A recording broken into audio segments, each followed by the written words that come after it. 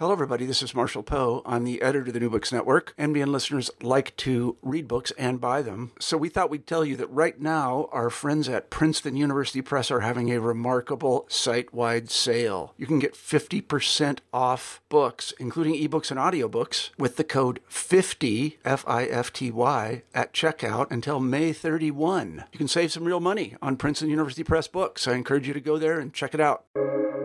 Welcome to the New Books Network. Hello and welcome to another episode on the New Books Network. I'm one of your hosts, Dr. Miranda Melcher, and I'm very pleased today because we get to talk about a really interesting, really innovative book titled Scents of China, A Modern History of Smell, published by Cambridge University Press in 2023. The book is written by our guest today, Dr. Xuelei Huang, who has documented an array of smells, many different kinds of life and what they were like at different periods, helping us understand China through a very different and unique perspective. So this is a fun book, a fascinating book. Xuelei, thank you so much for coming onto the podcast to tell us about it. Thank you, Miranda, and thank you for having me. It's my great pleasure to introduce my book. Well, we're very glad to have you. And could I ask you to start off, please, before we get into the book, introduce yourself and explain why you decided to write this book? Sure, but I found it's actually a difficult question. Who am I? I'll try my best. I was born and grew up in China, and I studied in China in Fudan and Beida universities, and then I went to Germany, Heidelberg University, for a PhD. Afterwards, I continued my around-the-world travel, and I did a postdoc in Taiwan, and also held some short-term, research positions in France and in Austria. Then eventually, I came to Scotland to join the University of Edinburgh. So that's where I am now. In terms of why I decided to write this book, actually, I studied media and film in university, and my PhD dissertation is about early Chinese film history, so nothing to do with smell. But after finishing my first book on film, and when I was pondering what to do next, I came across French historian Alain Corbin's book. It's a famous book called The Fall and the Fragrant. It's the seminal book in smell studies, and I was fascinated by the stories about French olfactory revolution in the 18th and the 19th century. So this was a kind of aha moment, because I just felt like I can picture, or rather I can smell, a book about Chinese smells. That was how I started. And then I think I was quite fortunate, because somehow I managed to receive some grants at the very beginning of this project, a fellowship from the Humboldt Foundation from Germany and some others. So these were really, really huge boost to my confidence in embarking on this quite unusual project. Yeah. What a great, confidence boost, as you said, because this is an unusual book. In fact, you call it an eccentric history. Can you tell us why you use that term? Yeah, a history book telling stories not about kings and queens, not even about wars, revolutions, and even common people, but rather about stinking ditches, bodily odors, and evil-smelling class enemies. It has to be an eccentric history book, isn't it? So especially when I started this project, there wasn't much research on smell in the humanities. So I was excited by my vision of writing something eccentric. But now, smell has enjoyed a significant revival in academia and popular discourse, especially since the COVID pandemic. So I suppose my stories are not so eccentric today anymore, which is great news. Great news, but also quite a lot of fun. So I'm glad that you use that title. I think it gives a good sense of kind of the book and how things are approached. Because as you mentioned, stinking ditches, right? The book starts with literally a rose garden in a cesspool. Why do you start there? Yeah, this is a long story. So years ago, I bought a second-hand book from the famous Shakespeare and Company bookstore in Paris on the left bank have to say. Now, the book is a family memoir written by a Canadian missionary's son who grew up in China. And then this book had been sleeping on my shelf until one day I opened it coincidentally and I found this fascinating Cesspool Rose Garden story, which I thought this was perfect for the opening of my smell book. So that's another aha moment. Then basically the story is about this Canadian missionary couple who lived in China for 4 decades in the first half of the 20th century. And in the small town where they lived, there was a stinking cesspool where all the town's sewage and waste were drained, as you can imagine how stinking it was. Then, in order to bring some beauty and fragrance to the site, they grew Irish roses around the pool, making it a unique cesspool rose garden. Imagine the smell in the air. This odor mix of stench and fragrance is so interesting, both material and allegorical senses. So on the one hand, the Irish roses can certainly be considered as something like a metaphor of the Western civilizing mission in that particular context of high colonialism and imperialism. And this particular olfactory sensitivity of the missionary couple actually can be traced back to the Western olfactory revolution, which started exactly on the riverbanks of the Seine. As Alan Coben's book told us, that's why I found, I found this book exactly on that spot, so which makes this story really meaningful. But then, on the other hand, I think we should also consider the role of the local cesspool because it provides the fertilizer for the roses to thrive, right? And then its smell also constantly poses challenges to the civilizing mission of perfuming China. So I think this metaphor allows me to theorize the neither foul nor fragrant odor as the stranger. This is a concept I borrowed from the sociologist Zygmunt Bauman, or Derrida for that matter. I think you're all familiar with this kind of in between kind of thing that Derrida is so fascinated with. So the stranger is neither nor, is undecidable, is something in between. We all know many modern social political problems all stem from an uneasy relationship with strangers, and also this impulse to convert unfamiliar strangers into something familiar, something easy to classify, either friends or enemies. So then going back to the narrative of olfactory modernity, as we know well, a key mission was about deodorizing our environments, perfuming our bourgeois bodies, or about redefining the fragrant and the foul.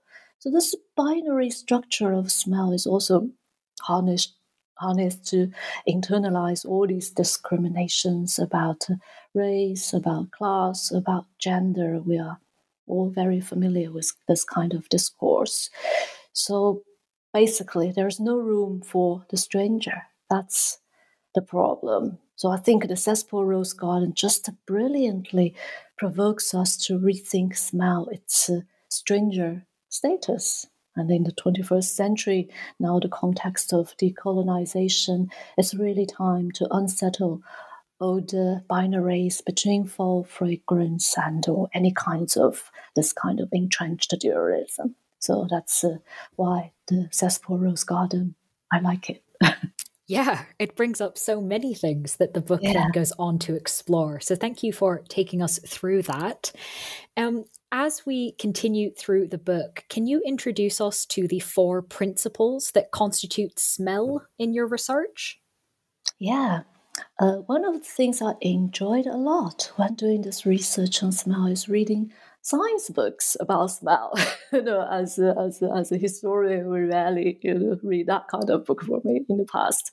But I really enjoyed reading those books because it's fascinating to learn how our body and brain coordinate to make sense of the world.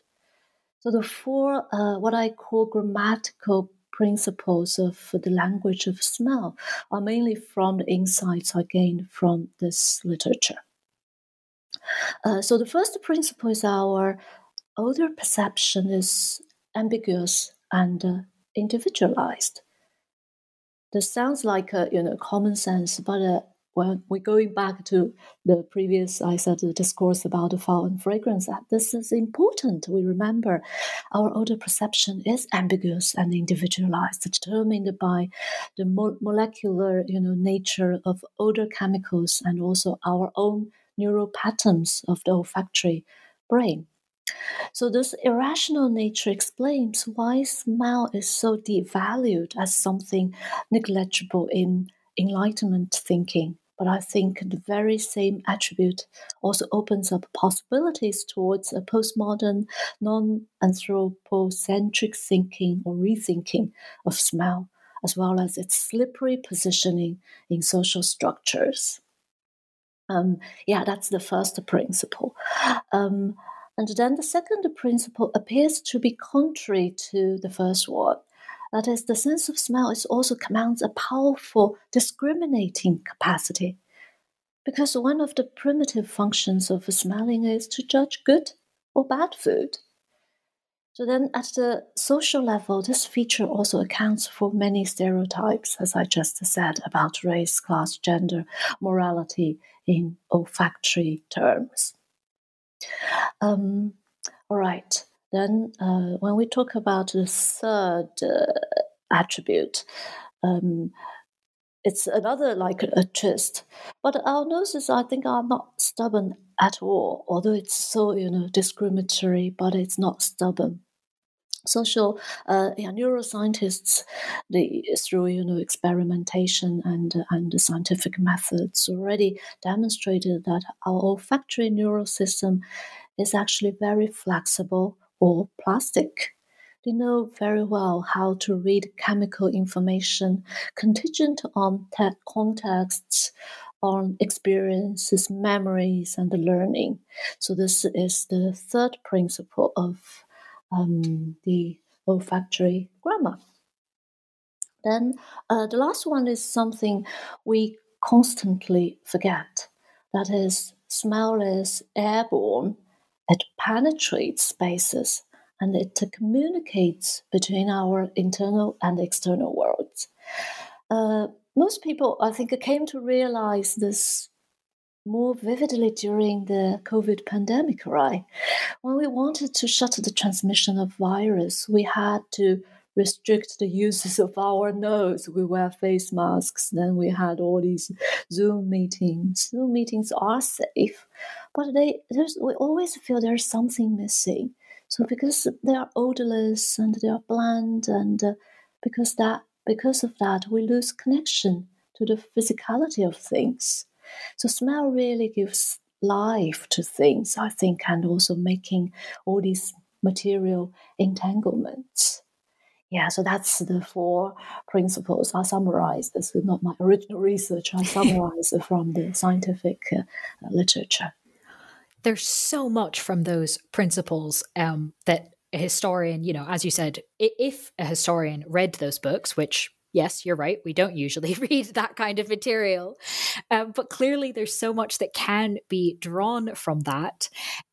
So reading that section of the book, I really kind of wondered, if you're then taking this rich information and concepts, how could you possibly sort of choose which examples to look at that for Chinese history? I mean, really for any time history, that would be a tricky decision of like, well, what do you do with that? How can you possibly narrow it down into something kind of that one can get one's hands around? So can you tell us briefly what the 4 episodes are that you've chosen to look at in the book and how you decided to look at these? Yeah, great question. And it's funny, whenever I give a talk, especially at the beginning of this project, and I almost inevitably, I got a reaction first is, what? You write a book about smell. How can you find the materials? And when I started to explain a little bit, and people said, okay, then the next question, how can you narrow down? Because smells are basically everywhere. It can, be associated with all dimensions, many dimensions of history and society culture. So how did I decided on the 4 episodes? The first 2 episodes are really simple, actually, because, as I said, my original inspiration is from Alan Coben. So initially, I envisioned a Chinese olfactory revolution happening in the 19th and 20th century. And the first 2 episodes are easy to decide on because that olfactory revolution, first we have to have the environmental deodorization, because it's almost unavoidable as a point of departure for any modern history of smell. And then the capitalist, the commodity culture of perfume is also another almost inevitable topic. So as the first book, on the modern Chinese history of smell, I think these themes should be explored. And also, they really fundamentally influenced our perception of environment and of our own bodies. And then the next 2 episodes are more like growing on their own. If my initial blueprint was guided by a sort of teleological vision, and then smells are really strangers indeed. They disturb you, and they beg your attention from unexpected places. So when I, leaf through my materials and read, and sometimes, it's just even sometimes by coincidence, I came across things. Then the final 2 episodes came up. So the third theme is literary representations of sexual odor in 1920s China. And the fourth is stenches in communist propaganda. They both sounds like strange tales, right? As you know, bodily odors and stenches are the kind of arch-villains of olfactory modernity, but they emerged as a cultural and a political expression in China's modern history for some particular reasons. And then also, stenches in communist propaganda. That is something very anti-modernity, anti-history, if you like. So yeah, these are just they just emerged as they really wanted to bag my attention. So yeah, we will go back to these themes later in more detail. No, I'm definitely going to ask you about each of those. Moving as you've just done, sort of chronologically through the time period. So if we go to the height of the Qing Empire, how did the Chinese universe of odors operate at this point? Yeah, before I explore these 4 episodes, I offered a kind of brief prehistory in the first part of my book, and then the hygiene is the focus of the first chapter. I used the canonical novel "The Dream of the Red Chamber" as a case study to try to shed some light on the highly sophisticated culture of perfume or incense in late imperial China. This material culture is so closely intertwined with the spiritual, philosophical, and social subtexts. It's like in this novel, different locations, occasions, and seasons are all perfumed with different scents that match various symbolic meanings. For example, the matriarch of the family, Grandma Jia, her sitting room is perfumed with pine and cedar incense. Why pine and cedar incense, not like peach blossoms or other incenses?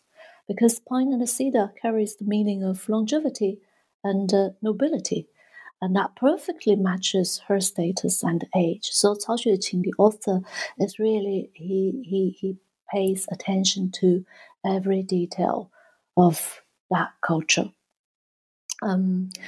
But then that's just the material cultural part. But I also wanted to emphasize that smells actually broadly, I think smells help to keep a particular order of things in the late imperial Chinese culture. These orders of things, including like time, space, gender, class, sexuality, morality. But then they also elevate the everyday into an aesthetic way of living. This is very different from the dominant views in modern West. As we all know, Kant famously excludes the sense of smell from his conceptualization of aesthetics. But if we look at the Dream of Red Chamber, we find that no, Cao Xueqing definitely disagree with that. Smell, sense are definitely part of aesthetic experience. But then, on the other hand, I think Cao Xueqing also suggests that odors have the capacity to disturb the order of things. So he basically weaves an allegory about contamination as an inevitable human condition through smell the stranger. And of course, this is related to the Buddhist undertone of the book. So this side of the story actually wasn't my initial plan. But again, when I really look deeply into those materials, I'm very glad I was guided by my inner nose, not only by my intellectual brain, the rational brain. Yeah, so that's about the chapter 1, the dream of the red chamber, or aroma of the red chamber. No, that's wonderful. Thank you so much for taking us through that. And of course, the point as well about what is the role of smell in a society and its conception of kind of what counts and what doesn't, and what is experienced and noticed. Because that comes up as we move further through the book. You document a number of examples of 19th century Western travelers going to China. And I think the interesting thing is not that they're noticing odors and smells, not even necessarily that they're commenting on odors or smells, but that they're commenting on them in a really consistently negative way. Not in a, oh, this thing happened, or oh, this happened, or I experienced this and it's different from home, but in a really quite negative fashion. Why do you think the comments were so consistently in this kind of vein? Yeah, that's my chapter 2. Sort of, pick up the Cao Xueqing's suggestion about contamination as inevitable, philosophically inevitable, right? But the 19th century Western travelers, they twisted this discourse and saying that no, contamination is not inevitable. Contamination means backwardness.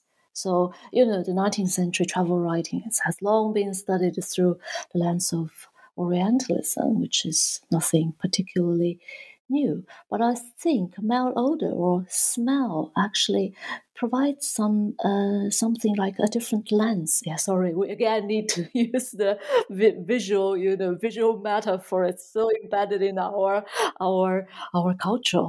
But anyway, I think malodor is definitely an important character in their travel dramas and has been overlooked. What kind of malodor? Probably you can imagine dried fish that is part of the Chinese cuisine, opium, and also about ill-paved streets, open ditches, and unhygienic bodies, and this list can go on and on. Certainly, negative stereotypes created through the Orientalist lens are nothing too surprising. But a smell may reveal some deeper psychological mechanism. That's what I hoped to do in this chapter. So then, my argumentation I starts with this question: so are these smells entirely foreign to the Victorian travelers? The answer is probably not. And I think it's certainly not. Because as you know, London, Paris, New York, all these industrializing Western cities didn't smell good either during the same time period. We have, a wealth of documents to prove that. So here, I think Chinese stenches are awkward strangers. Because the strangers, I said, they are, neither nor, exactly because these smells reminded them of home and themselves. But this is a side of themselves they don't really want to acknowledge. So my argument is that they developed this China stinks narrative in order to dispel the uneasy feeling of encountering the strangers. In other words, they decided to use their pen to transform this ambivalent stranger into a definitive other. And for that purpose, they displayed remarkable skills in rhetoric, using, hyperbole, sarcasm, sensationalism, and many other tactics to portray the Orient and also the Orient smells for their domestic readers. And then we all know this discourse had a huge impact on Chinese history, even today when today's political discourse still always refers back to China's century of humiliation. Yeah, I think this kind of very bodily discourse, they are really so influential and so deeply embedded. No, absolutely. And it, I think, goes back not just to that discourse of Western views of China, but also the discourse you mentioned at the beginning about kind of deodorizing, and this being linked to modernity, to development in China and also in the West. And kind of we see here, I think, the joining of these discourses and narratives. So can I ask you to tell us a bit more about that directly? When did we start to see kind of deodorizing China initiatives, and who were they coming from, and what did this have to do with kind of development of China more broadly? Mm-hmm. Yeah, deodorization was certainly not a new concept in China. According to traditional Chinese medicine, miasmas are identified as a key agent causing epidemic diseases. These are nothing new, and it's also very similar to the miasma theory in early modern Europe. But then the difference is that traditional Chinese medical thinking normally focuses on preventions for individuals. And then modern Europe, we know they developed the ideas of public health and using, sanitary engineering to achieve the goal of public health. So when China opened the treaty ports for foreign trade and residents after the Opium War, these cities were at the forefront of urbanization and modernization in Western style. Trade and industrial development then increased the urban population, causing sanitary and environmental crisis, especially because these cities were certainly not designed for this scale of urbanization. And also new practices in urban planning, the Western style new practices in urban planning also changed traditional ecosystems. I discussed the case of Shanghai's waterways and waste treatment in my book. So basically, in the past, the waste treatment, like there is a cycle between the urban night soil, then used to transport it to the countryside and then become the fertilizer. And so this maintains a cycle of ecosystem. But that ecosystem was broken. Examples like this really shows that the conventional narrative about deodorization and sanitary campaigns in Western colonies, they always tend to emphasize the inherent local problems, right? People don't know about the hygiene, sanitation, and so on and so forth. But they always obscured the other side of the story, or this side of the story, that is the modern odorization actually preceded the deodorization campaigns. And the balance of an ecosystem was broken in the first place. Actually, this is not only about those colonies; it's also about in industrializing European cities. It's the same. So then because the narrative about deodorization, modernity, and progress has been so powerful, and because of at its core is the ideology of development, which was embraced by completely different schools of political actors in modern China.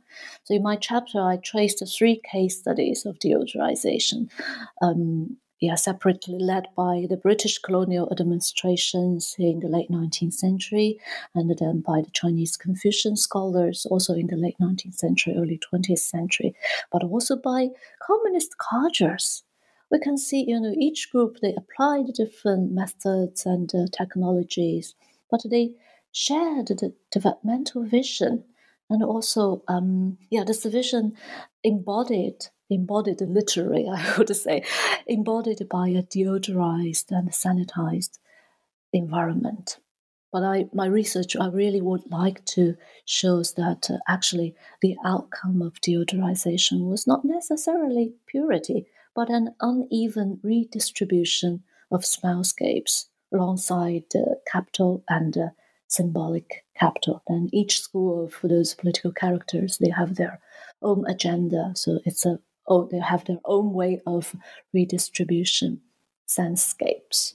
Yeah, so that's my story of deodorization in China.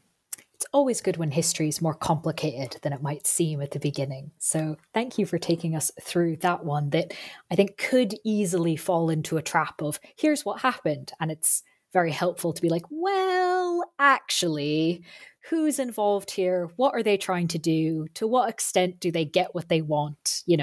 It's more complicated than that. And in that answer, I think a really helpful part of the complication that you highlighted are the different actors and the different goals. Could I ask us to kind of add in another thing that complicates this picture, more on the technological side, specifically the introduction of synthetic fragrances? How did this influence conceptions and practices of odor in China? Yes, synthetic fragrances are very interesting topic, especially our 21st century everyday life is full of first, it's full of synthetic smells without we even being aware of it, and second, that everything organic is good. This is kind of the fashion and part of the global urban middle class sensibility, I would say. So that's initially when I saw those materials, historical materials about synthetic fragrance, and I was like, wow, that's very different a century ago. As you probably know, artificial scents were developed in the late 19th century and then began to be widely used by the beauty industry in the early 20th century. When they were introduced to the Chinese noses, surprisingly, or not so surprisingly, they were received favorably. You would imagine, okay, synthetic smells, are they smell good or not? I'm not sure, but you would imagine there is some kind of resistance there. But the truth is that probably not. Even, some authors, historical authors, they even claimed that the artificial scents are far superior than natural floral scents used in traditional Chinese beauty products. So, these days, certainly most people would probably disagree. So then my question is, why did the Chinese nurses feel that way? Then I think we need to understand the bigger picture here. So in this whole chapter, I try to piece together this picture on reperfuming China. And the key storyline is that I ask the question and how the colonial capitalist force tuned the olfactory neurons, turning manufactured smells, including artificial smells, right? And actually, they are literal strangers. So, how they turn these literal strangers into friends. Then we know that the 19th century saw the fast development of modern beauty industry in Western Europe and North America through the chemical processes and the global trade. Those capitalists, they seem to know so well about the olfactory neurons are fast learners. So physically, they built an extensive trading network in China, selling cosmetics in pharmacies, department stores, and even village vendors' carts. But more importantly, they used newspaper advertising, billboards, posters, and other means, including all these visual and other senses to spread the idea of an ideal modern body and sense. So during this process, neurons are rewired through physical contact of new odors and also through education of the mind. And the favorable reception of synthetic smells, I think, was part of an outcome of these efforts. So this is also a great example to show the flexibility of the olfactory system. They are not stubborn. They can adapt. Sometimes the ideology, certain particular neural wiring can really, make perceptions different. Yeah, so that's the story about synthetic fragrance and their circulation in China. Fascinating story.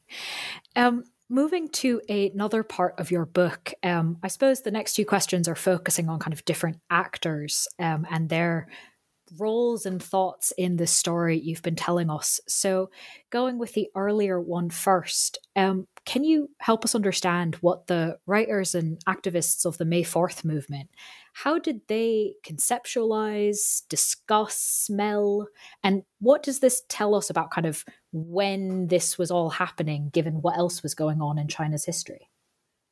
Yeah, this is for me. Yeah, these materials are fascinating.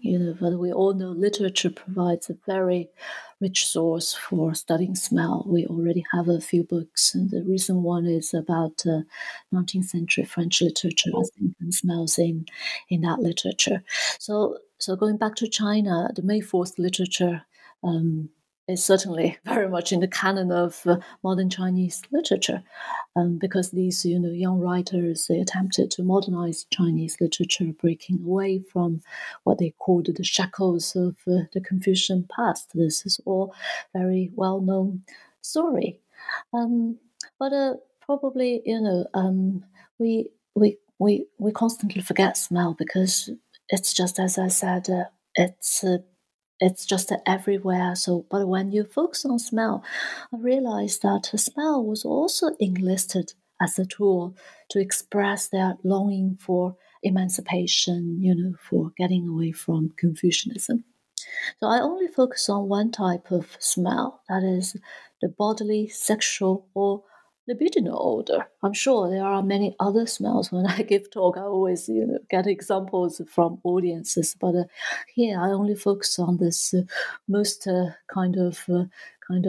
strange smells, because I said it's strange because this is exactly the kind of smell modern Europe wanted to suppress, wanted to get rid of, because they are so quintessentially primitive or even animalistic, something our modern bodies should not be associated with. So then we apply perfume and we shower a lot. So this is a familiar story. But exactly against this background, then you can understand how astonished when I found that some modern Chinese writers, especially the May 4th writers, were so into the smell of body and sexuality. To give you an example, for example, a young man in the Zhang Ziping's short story, this young man is sexually aroused by his lover's breath. And then he used the word, the breath smells like a weak type of yeast. Probably we wouldn't use this kind of metaphor. It is the scientific metaphor of the lover's breath. And then in many of Mao Dun's novels, those revolutionary women are always hypersensual beings. They always exude like a warm aroma of flesh. In Chinese, it's called, 肉感, the smell of flesh. That is definitely something as for our 21st century sensibility, I found it is very interesting in their own ways. There are many such examples that portray sexuality through women's, occasionally men's, biological smells. And but we know in traditional erotic literature, it's inevitably musk and orchid. It's like the most formulaic symbols of sexual odor. So there's a fascination. I think we cannot explain it within the framework of Western olfactory modernity. And through my close reading, I argue that the Chinese modernists discovered in the primitive sense of smell the true essence of being human. And this is a gesture of defiance against Confucian culture. And also embedded in their pursuit was the dilemma of modernity, and also the kind of, the porous boundary between purity and contamination, between the fall and fragrance. So again, we go back to the stranger concept, right? Yeah, that's my story about May 4th writer. And picking up the threads we've already discussed, right? Which I think is such a strength of the episodes you've chosen, that they're distinct, but also kind of keep going back to these bigger themes. All right, I'd like to ask you now about Maoist propaganda. And I know I'm not meant to pick favorites between case studies or episodes or anything like that, but I have to admit, this one really captured my imagination. Oh, really? I think it's really, we know so much about Maoist propaganda, and yet there's still so much more to kind of investigate and go, hang on a second, what was actually being said? So, can you walk us through the role that olfactory language played in Maoist propaganda? Yeah, I wrote this chapter. Initially, I wasn't thinking of writing. I was thinking about writing the politics of smell, but again, this is definitely the materials led my nose. They guided my nose when I found there are so many stenches in Maoist propaganda. So I think, and if we go back to the previous chapter about May 4th literature and the capitalist perfume revolution, are both centered on the private body, right? The private body of those individuals. And then the communist politics in Mao era, feel like they took more interest in the collective body of the Chinese. So, and then smell plays a key role here to create this collective sensibility, and then it's also about being utilized for particular propaganda purposes. So, in the lexicon of Mao era politics, we know that class enemies are dog shit, and then labor camps are cow sheds. And then a method to castigate landowners, those capitalists, class enemies, is to make them stink. I coined a neologism. I call them stinken. So because in Chinese it's the doucho, it's a verb. It's one verb. So it is make them stink, is to stinken them. And then the bourgeois, when they talk about the bourgeois fragrant breeze, then they said that you have to perceive that as stinking air.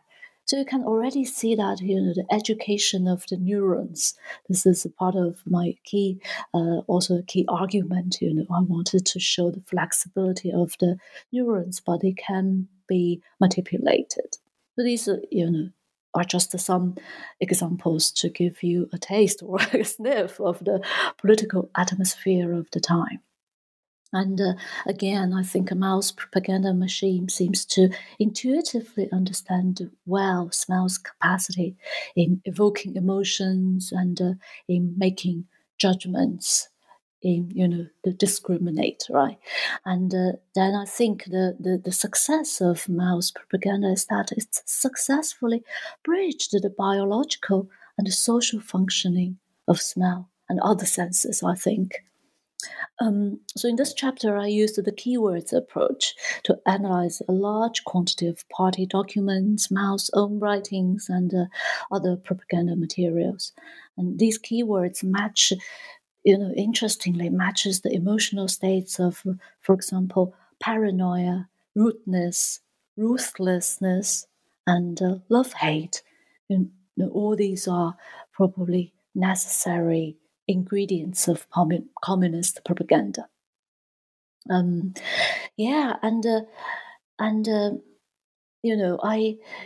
at the end of this chapter, I also discussed that modern science has shown that if you associate somebody with stink repeatedly, then the neurons will be rewired to form a negative assessment of this person. So I apply some wild imagination. I think if we were able to conduct a brain scan of the Chinese masses at that time who were bombarded by smelly propaganda, and I wonder whether we might see changing neural activities. That's just a wild imagination. We can't do this kind of scientific research. Maybe leave that to the future. AI might be able to do that for us. Who knows? Yeah, so that's the Maoist art of political struggle through smelling. No, a very interesting possibility built on some very interesting research. So thank you for taking us through that final episode of the book. However, I do have one final question, if you don't mind. The book is obviously out, it's done, it's off your desk. Is there anything you might be working on now or next, whether or not it's a book, whether or not it's about scents, that you'd like to highlight or preview for us? Yeah, sure. Actually, I haven't officially started a new project, but I've been thinking a lot about atmosphere, ambience, vibe. All these. Another invisible thing. I like researching invisible stuff. Um, Atmosphere, ambience. Certainly, they are related to smell, but I think it's certainly broader than smell. That might be the topic of my next book, because I think in this AI era, I think it becomes more important to understand these non-data driven, non-data based phenomena. AI can certainly, analyze data through this 0101 world, but in terms of all these, highly humanly experiences, it's a different sphere, right? So yeah, that's a very initial thought. I haven't really seriously started to do any primary source research. I have some stories in mind. I have some films, artworks in mind, but I haven't systematically studied them. So this is one project. Then apart from that, I still wanted to stick to the smell topic, because I'm really very keen to do some public engagement projects about smell. If possible, one thing I really want to do is to create a smell archive. Sounds very ambitious, right?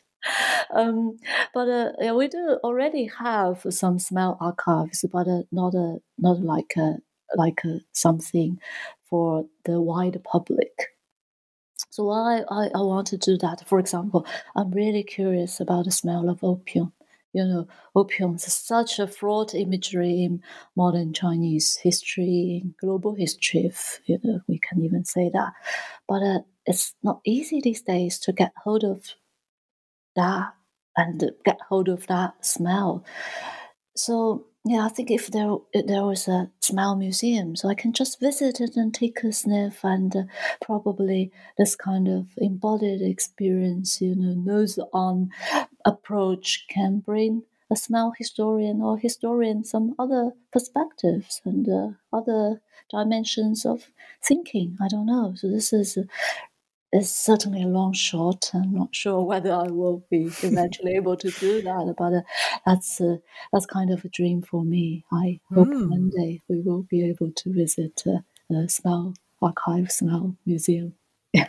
Well, that would be very cool. But while it doesn't exist yet, we do, of course, have the book that we can learn some things from, even if we can't smell directly the things you're describing. The book is titled Scents of China, A Modern History of Smell, published by Cambridge University Press. Xuelei, thank you so much for being with us on the podcast. Thank you so much, and it is absolutely a pleasure to talk about these smells and guiding you through an olfactory journey. And thank you so much for having me.